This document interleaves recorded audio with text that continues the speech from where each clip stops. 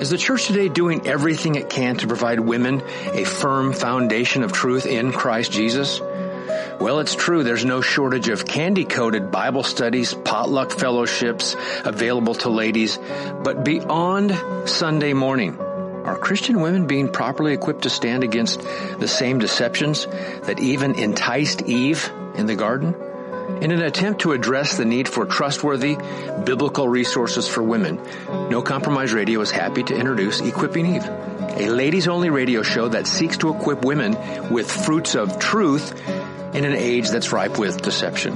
My name is Mike Abendroth, and I'm pleased to introduce your host, Erin Benzinger, a friend of No Compromise Radio and a woman who wants to see other women equipped with a love for and a knowledge of the truth of God's Word. Well, hello, ladies, and Merry Christmas. This is Equipping Eve. I'm your host, Erin Benziger, and we are full on into Christmas season 2017. We are running out of shopping days. Run, go get your gift cards. Yeah, gift cards. It's okay. It's okay if you don't know what to get someone and you give them a gift card. It's actually kind of fun to receive a gift card. You know, even if it's to someplace that might seem boring, like the grocery store, it's actually kind of nice to get up to the register and say, hey, I don't have to pay for this today because I've got this gift card. I don't know why people don't understand that. That's okay. I do understand the joy of giving gifts and picking out things specifically for people that you know they'll enjoy, and there certainly is joy in the giving and joy in the receiving. But again, like we talked about on our last show, that is not what Christmas is about ultimately, is it? Christmas is about our Lord Jesus Christ, His incarnation, His birth. But not just His birth. It doesn't stop there. The incarnation, I mean, it was necessary that Christ be born and that He live a perfect life that perfectly kept God's law throughout His entire life, because we cannot keep the law. And so we are saved by His obedience to the Lord, not just in His death, but in His life.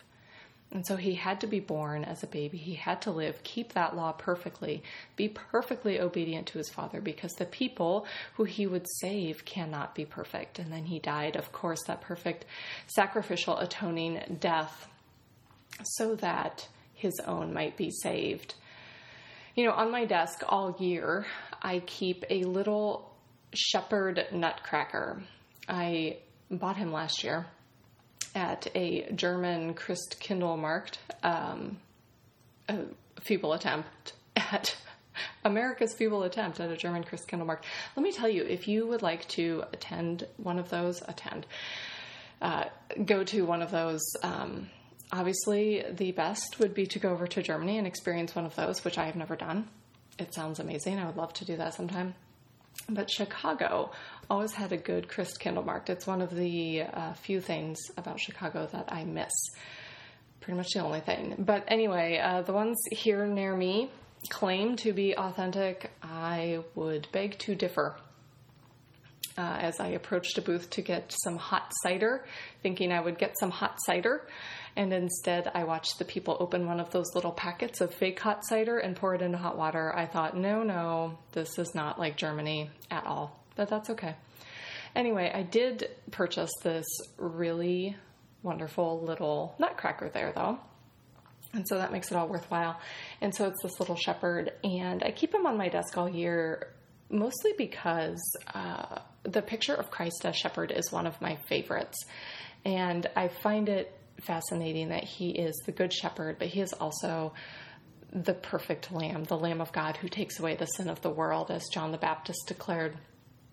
And so it's such a reminder to me that Christ is our shepherd, that He will not lose, not one, who the Father has given to Him, that He protects us, that He cares for us, and also that He is the sacrificial lamb who, in His goodness, mercy, and grace and obedience to the Father, died so that I might live, so that those whom He has saved might live forever, be reconciled to God. What a picture. And that, my friends, that, dear ladies, is this little baby in a manger who we reflect upon this time of year.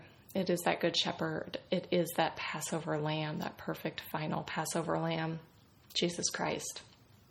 So that is what Christmas is about. And as we are getting caught up in the final days of the season, let us not lose sight of that. I am preaching to myself. Trust me.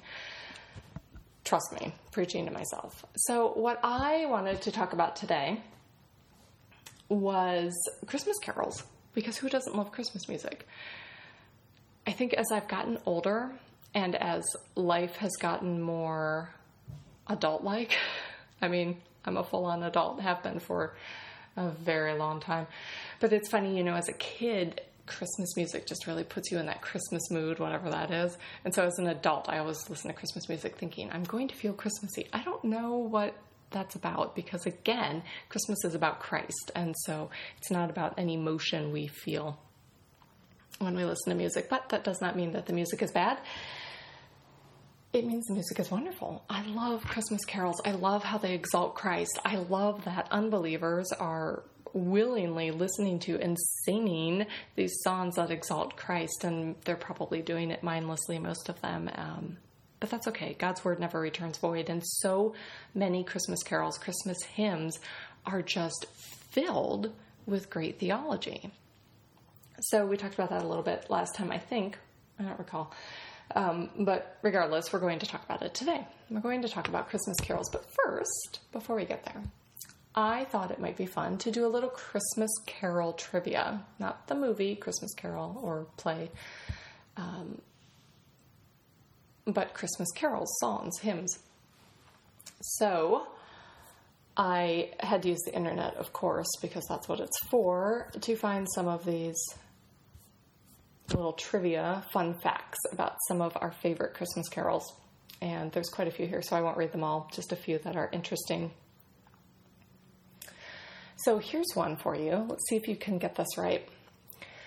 Although hearing the melody of this 18th century English carol automatically inspires Yuletide thoughts, the lyrics make no mention of the manger, the town of Bethlehem, Mary and Joseph, the ox and ass, the angels, the wise men, the shepherds, or the star. In fact, the carol never actually mentions the birth of Christ, only his coming. Do you know which carol that is, ladies? Giving you a second to guess. Okay, it is actually Joy to the World.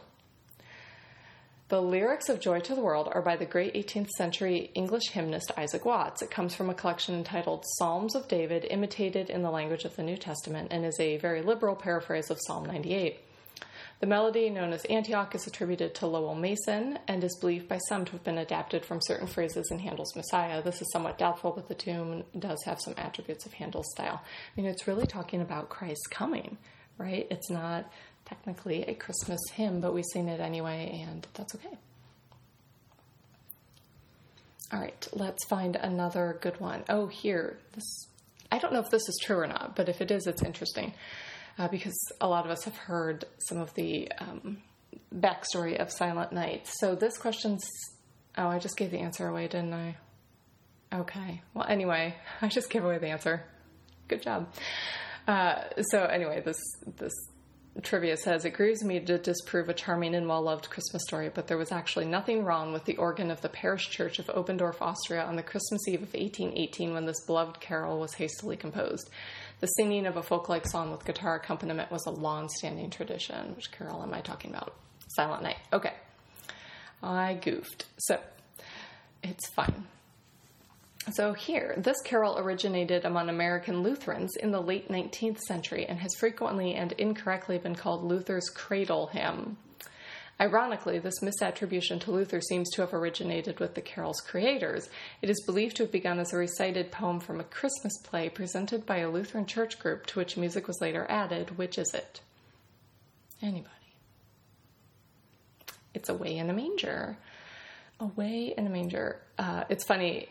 It says it's believed that this was begun as a recited poem from a Christmas play presented by a Lutheran church group. And I don't know how many of you participated in Christmas plays as children, or how many of you have children who are doing Christmas plays in their church. Do they still do that in churches? Anyway, I vividly remember being in Christmas plays when I was a kid, and in a Lutheran church, actually. I grew up Lutheran. I remember that my Cabbage Patch doll was chosen to be baby Jesus one year, and that was very excited. I also remember that when I was young, I could not get all of the lyrics to Away in a Manger correct, and I used to say, instead of the cattle are lowing, the caddam a mowing, I don't know what that means, but the Cadam were mowing. I also remember one year in the Christmas play that somebody tattled on somebody else. It was not me. I was not the tattler or the tattlee. Instead of singing "Till Morning is Nigh," one boy was singing "Till Morning is Night." I remember one child saying, "So-and-so is singing 'Till Morning is Night.'" It's okay. It's okay if your kids don't get the words quite right. It's okay. Let's see. I'm trying to find another interesting one here. Here's one. This carol originated in Germany around the 15th century. It uses the imagery of nature to describe Christ springing as a flower or branch from the rod of Jesse during the cold of winter, according to the prophecy of Isaiah.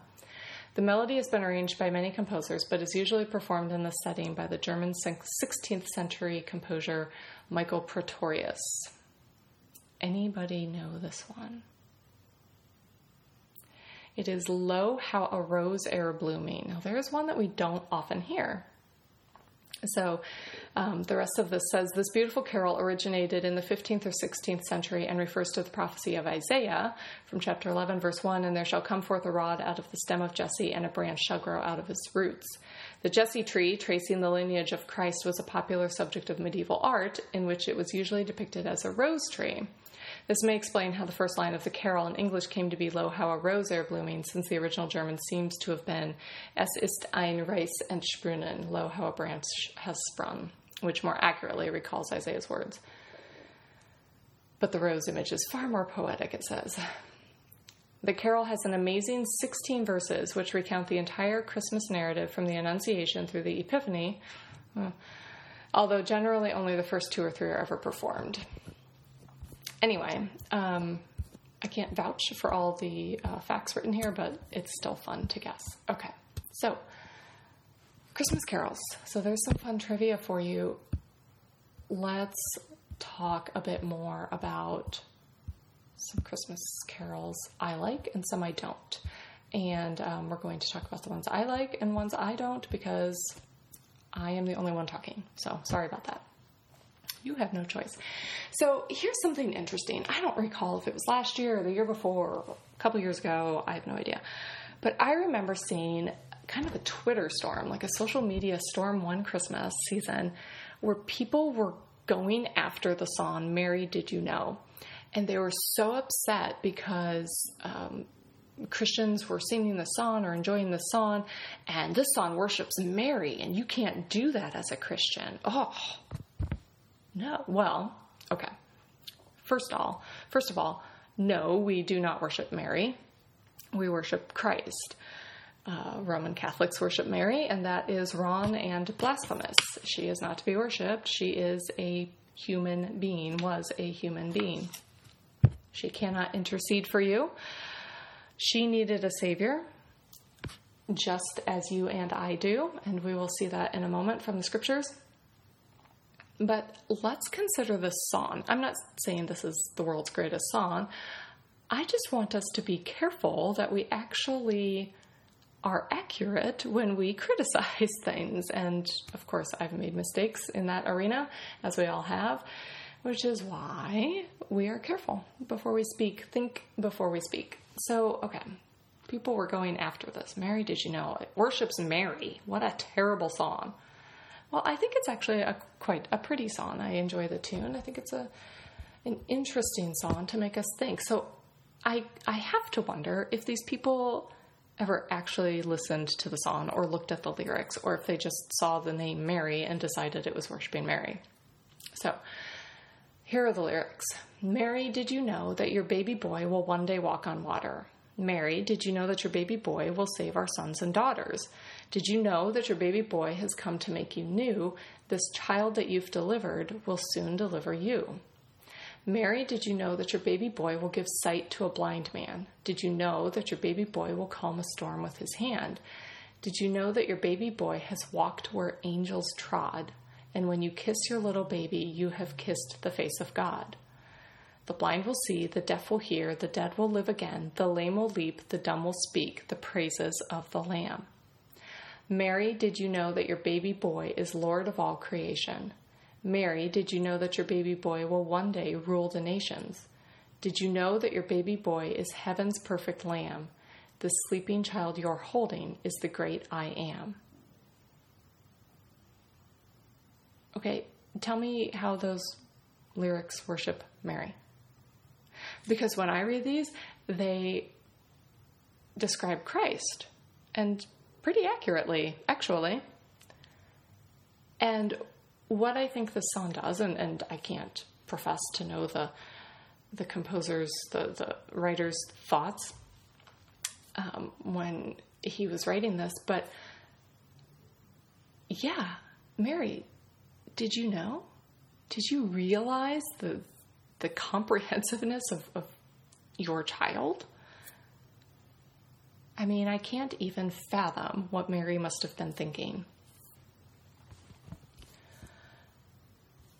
But one place where this song doesn't necessarily fail, but it ought to make us think, it ought to make us ponder. Mary, did you know? Did you know these things? Well, she couldn't have known the details about Christ calming the storm and giving sight to a blind man specifically, and necessarily all of these specifics. But Mary, did you know? Did you know? Well, turn with me to Luke chapter 1. And we'll start in verse 39. Luke chapter 1, verse 39. Just a reminder that I typically read from the New American Standard. Ladies, there are a couple other good translations out there. The ESV is okay. It keeps changing. Although I think they're finally going to make some changes to the NASB, which I'm not real thrilled about, but nobody asked me. But the ESV, there's been all these little updates along the way. I have an early ESV, and then I got one a couple years later and was reading it, and I remember thinking, well, that's not what this verse says. And I went back to my old Bible, and it was just slightly different. Little words were different, and that annoys me. So I like the ESV, but I like some of the original versions of it. It just keeps changing. So anyway, I read from the NASB. Luke 1, verse 39. Now at this time Mary arose and went in a hurry to the hill country to a city of Judah, and entered the house of Zacharias and greeted Elizabeth. When Elizabeth heard Mary's greeting, the baby leapt in her womb, and Elizabeth was filled with the Holy Spirit. And she cried out with a loud voice and said, "Blessed are you among women, and blessed is the fruit of your womb. And how has it happened to me that the mother of my Lord would come to me?" Elizabeth knew. "For behold, when the sound of your greeting reached my ears, the baby leapt in my womb for joy, and blessed is she who believed that there would be a fulfillment of what had been spoken to her by the Lord." Verse 46, and Mary said, "My soul exalts the Lord, and my spirit has rejoiced in God my Savior. For he has had regard for the humble state of his bondslave. For behold, from this time on, all generations will count me blessed. For the Mighty One has done great things for me, and holy is his name. And his mercy is upon generation after generation toward those who fear him. He has done mighty deeds with his arm. He has scattered those who are proud in the thoughts of their heart. He has brought down rulers from their thrones and has exalted those who were humble. He has filled the hungry with good things and sent away the rich empty-handed. He has given help to Israel his servant in remembrance of his mercy, as he spoke to our fathers, to Abraham and his descendants forever." I think Mary knew. Mary had really good theology. And this Song of Mary is one of the reasons why I get a little perturbed or annoyed when people denigrate women, when professing Christians denigrate women, because the women of Scripture were educated women. They knew their Bible. They knew the Lord who they served.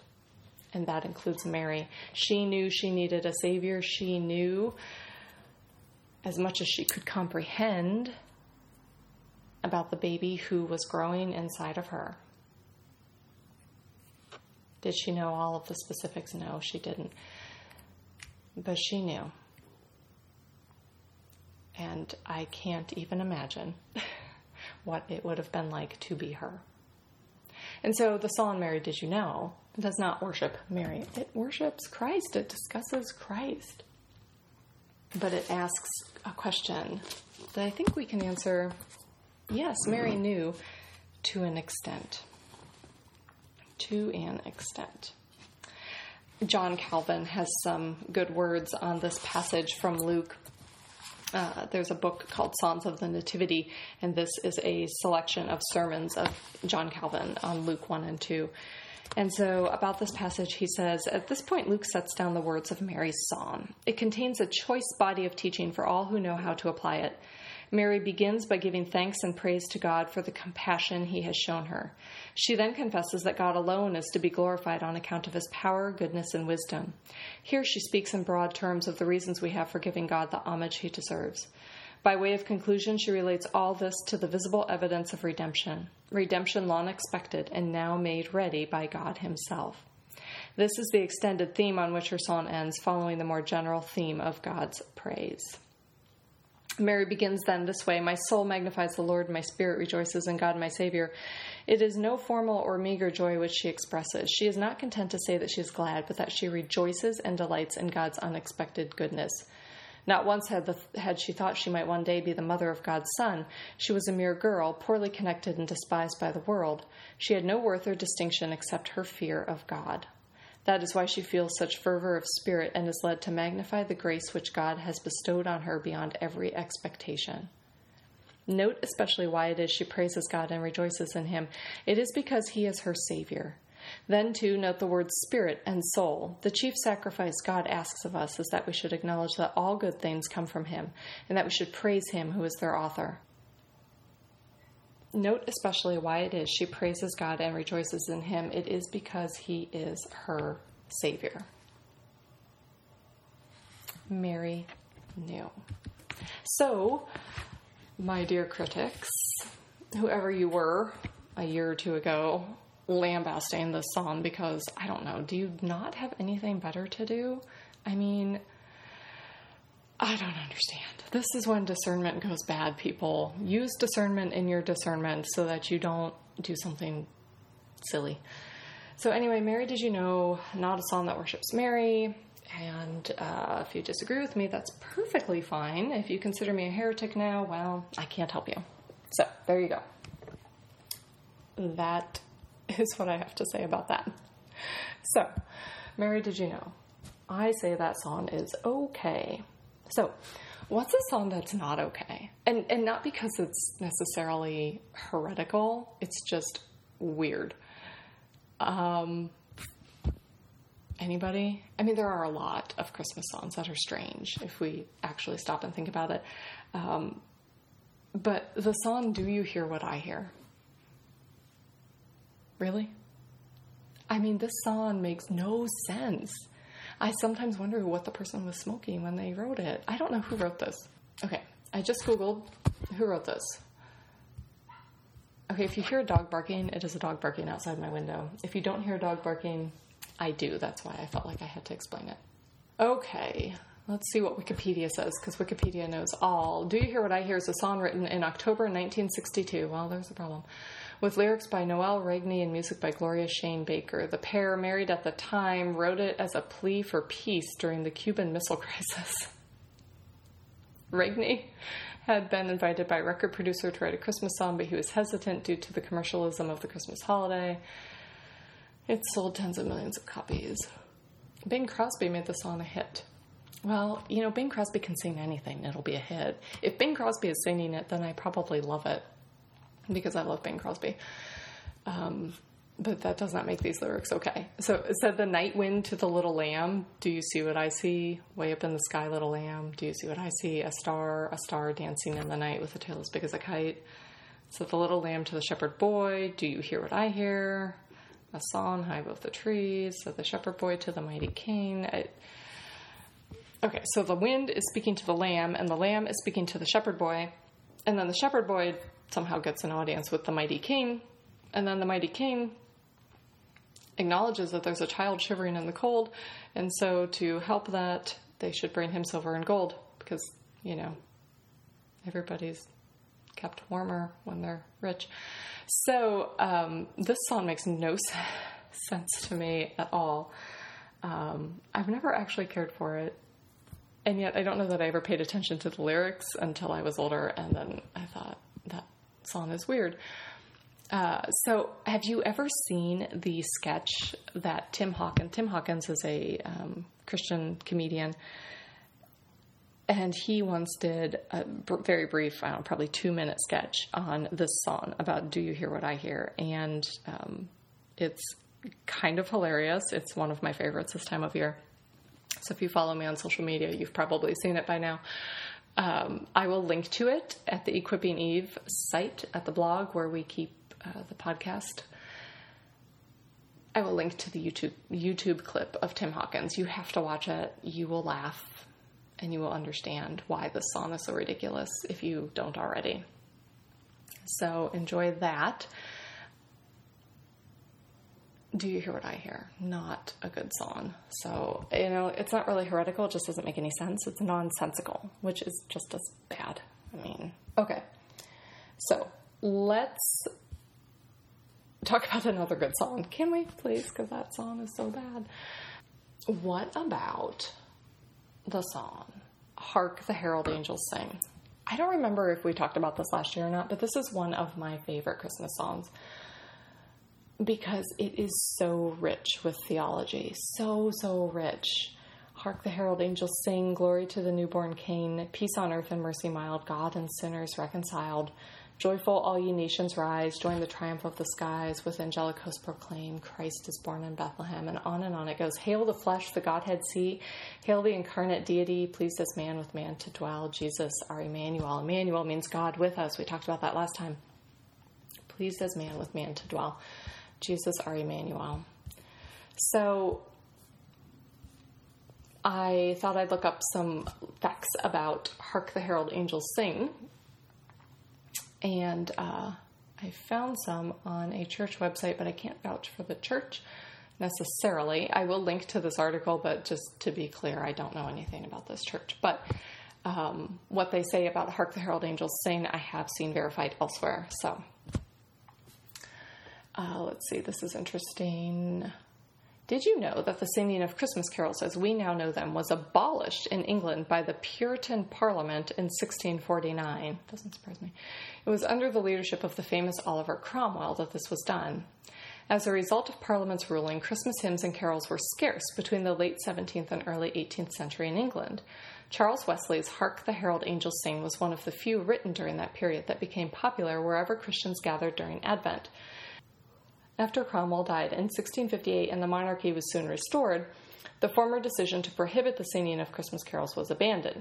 Thus, hymns written to honor the birth of Jesus began to appear and have continued to this day. Wesley's Hark the Herald Angels Sing is one of the most popular Christmas carols today. It can even be heard in both of the classic films It's a Wonderful Life and A Charlie Brown Christmas. But did you know that the carol is completely different today than originally written? Did you know that both Wesley's words and tune have been changed? The first line of the hymn originally read, Hark how all the welkin rings, glory to the King of Kings. Welkin is an Old English word that means vault of heaven. In 1753, George Whitefield, a name familiar to most of us, he was a famous English preacher, rewrote the first line into what we currently have as Hark the Herald Angels Sing, glory to the newborn King. Despite Whitefield's presumption that angels sing, I'm sure there's somebody somewhere who says we should not sing this song because angels don't sing, or angels aren't indicated to sing in the Bible. They do proclaim, holy, holy, holy. We don't necessarily see them singing. But despite this, the song has remarkable theological accuracy, depth, and richness not often found in carols. I totally agree. And then this article says, Bible students love to point out that nowhere in the Bible does it ever record that angels actually sing. It doesn't say they don't sing, just never says they do. Maybe they do, maybe they don't. Anyway. If you listen closely to the lyrics, you'll notice that the carol gives a full explanation of the gospel. We often sing just 3 verses of the song, but there is a 4th, lesser-known verse that exists. The 4th verse says, Come, desire of nations, come, fix in us thy humble home. Rise the woman's conquering seed, bruise in us the serpent's head. Adam's likeness now efface, stamp thine image in its place. Second Adam from above, reinstate us in thy love. Hark the herald angels sing, glory to the newborn King. But what the song had in rich lyrics, it lacked in melody. Wesley insisted that this hymn be sung to a slow, somber, and quote-unquote boring religious tune. It wasn't until the words were paired with a more upbeat melody that it became popular. And so the current tune for this carol was composed by Mendelssohn, who was himself a Messianic Jew, which I actually didn't know, so that's interesting to me. It's from the second course of a cantata he wrote in 1840, which was originally written to commemorate Johann Gutenberg and the printing press. Mendelssohn warned that his composition was only to be used in a secular manner, but in 1856, after he and Wesley were both dead, Dr. William Cummings ignored their wishes and put Wesley's lyrics to Mendelssohn's song. So there we go. I'm glad Dr. William Cummings did that because it is a beautiful, beautiful hymn. And as the article notes, rich in theology. So I agree with a lot of what's in this article, and so that's good. I like it. So, Hark the Herald Angels Sing. Is that one of your favorites? Because I think it should be. It's such a lovely hymn. And I'm so glad that the tune changed, because really, a hymn like that, sung to a somber and slow tune, no, that's not celebratory at all. Have you ever noticed that there are some people or churches that just, it doesn't matter what song it is, they just turn it into a dirge, and you're just trying to figure out who died, and you don't know why. You know, it's like Joy to the World becomes the most joyless song ever, and that's not good, you know, because when we gather together to worship the Lord, we are gathering together to worship the Lord, and we should be thrilled and happy and grateful and praising Him, and not just sad and somber. Because now we're in church and we should be serious. We can be serious while praising the Lord with gladness. Right? So I hope that you praise the Lord with gladness. One more hymn that we're going to talk about, because it is one of my other favorites. I have a lot of favorite Christmas songs. It's kind of hard to pick one. I think Hark the Herald Angels Sing might be my favorite, but this is a very close second, or it might be tied, because I do think that the tune is really pretty. And it's O Come, Emmanuel. And so, you know, we're all familiar with this hymn. O come, Emmanuel, ransom captive Israel that mourns in lonely exile here until the Son of God appear. O come, thou Lord of might, who to thy tribes on Sinai's height in ancient times didst give the law and cloud and majesty and awe. O come, thou rod of Jesse, free thine own from Satan's tyranny, from depths of hell thy people save, and give them victory o'er the grave. And on it goes. O come, Emmanuel, O come, God with us. So what's a little backstory on this Christmas carol? Well, this is coming from the book 101 Hymn Stories, written by Kenneth Osbeck. And he says this hymn finds its origin in the medieval Roman church of the 12th century and possibly even earlier. So already people are thinking, oh, we shouldn't sing it. Listen, if it's got truth in it, it's okay to sing it. You probably sing It Is Well with My Soul. Well, maybe the theology of the person who wrote that is not in line with yours. But if it's truth, it's okay. It's okay to sing truth. So this began as a series of antiphons, short statements sung at the beginning of the Psalm or of the Magnificat at Vespers during the Advent season. Each greets the Savior with one of the many titles ascribed to him, the many titles ascribed to him in Scriptures: Emmanuel, Lord of Might, Rod of Jesse, Dayspring, Key of David. The hauntingly catchy modal melody for this text was originally a plain song or chant, the earliest form of singing in the church. During the 19th century, there were a number of Anglican ministers and scholars, such as John Neal, who developed a keen interest in rediscovering and translating into English many of the ancient Greek, Latin, and German hymns. John Neal did more than any other person to make available the rich heritage of Greek and Latin hymns. So anyway, let's see. Advent, beginning 4 Sundays before Christmas, is the season of the church year that emphasizes the anticipation of the first coming of Christ to this earth. His coming as the Messiah was first prophesied in the 6th century BC when the Jews were captive in Babylon.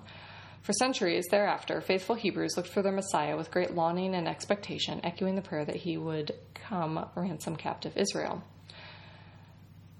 The tragedy of tragedies, however, is the biblical and historical fact that he did come unto his own to establish a spiritual kingdom of both redeemed Jew and Gentile, but his own received him not. Today, most hymn books use just 5 of the original statements addressed to the anticipated Messiah. Verse 1, Emmanuel. In verse 2, Lord of Might,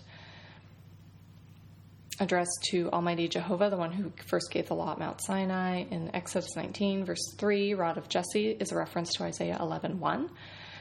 Verse 4, Dayspring, address the Messiah, means literally sun rising. This prophetic reference was re-echoed by the priest Zacharias in these words upon hearing of Christ's birth in Luke 1. Verse 5, Key of David. This expression is first recorded in Isaiah 22:22, and the well-known verse from Isaiah 9:6 confirms the royal authority of Christ. The government shall be upon his shoulders.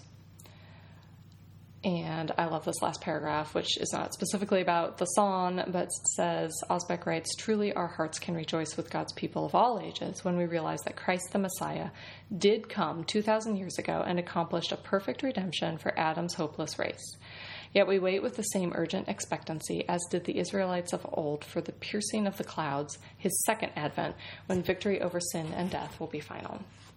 And victory is won, but Christ will come again. Christ is coming again. And so we celebrate his first advent this time of year, and we celebrate his incarnation so that he could come and live the life that we cannot live and die the death that we deserve and rise again because his sacrifice was acceptable to God the Father. We celebrate that incarnation, but we also must be waiting expectantly for his return. He came once and he will come again. His first coming was prophesied, and everything that was prophesied happened. His second coming was prophesied, and everything that was prophesied will happen exactly as God has said that it will. So we should not be content to simply celebrate the first Advent without an expectant, joyful longing for his return. So let's include that in our Christmas celebration this year.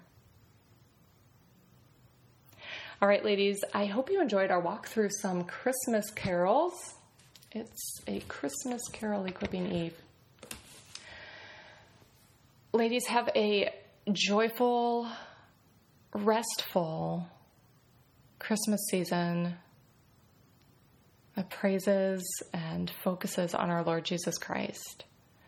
I am grateful to the Lord for this platform. I am thankful for you, my listeners. I truly am. Thank you. You are a gift that God has given me.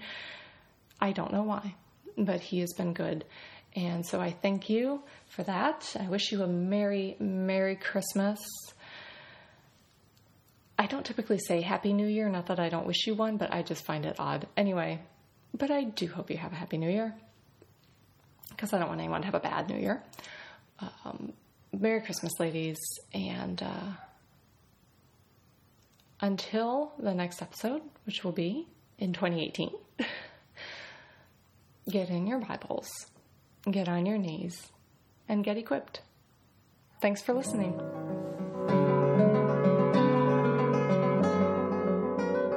Is the church today doing everything it can to provide women a firm foundation of truth in Christ Jesus? Well, it's true. There's no shortage of candy-coated Bible studies, potluck fellowships available to ladies. But beyond Sunday morning, are Christian women being properly equipped to stand against the same deceptions that even enticed Eve in the garden?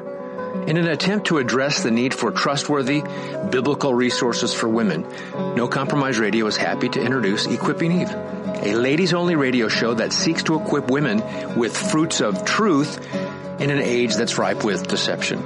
My name is Mike Abendroth, and I'm pleased to introduce your host, Erin Benzinger, a friend of No Compromise Radio and a woman who wants to see other women equipped with a love for and a knowledge of the truth of God's Word.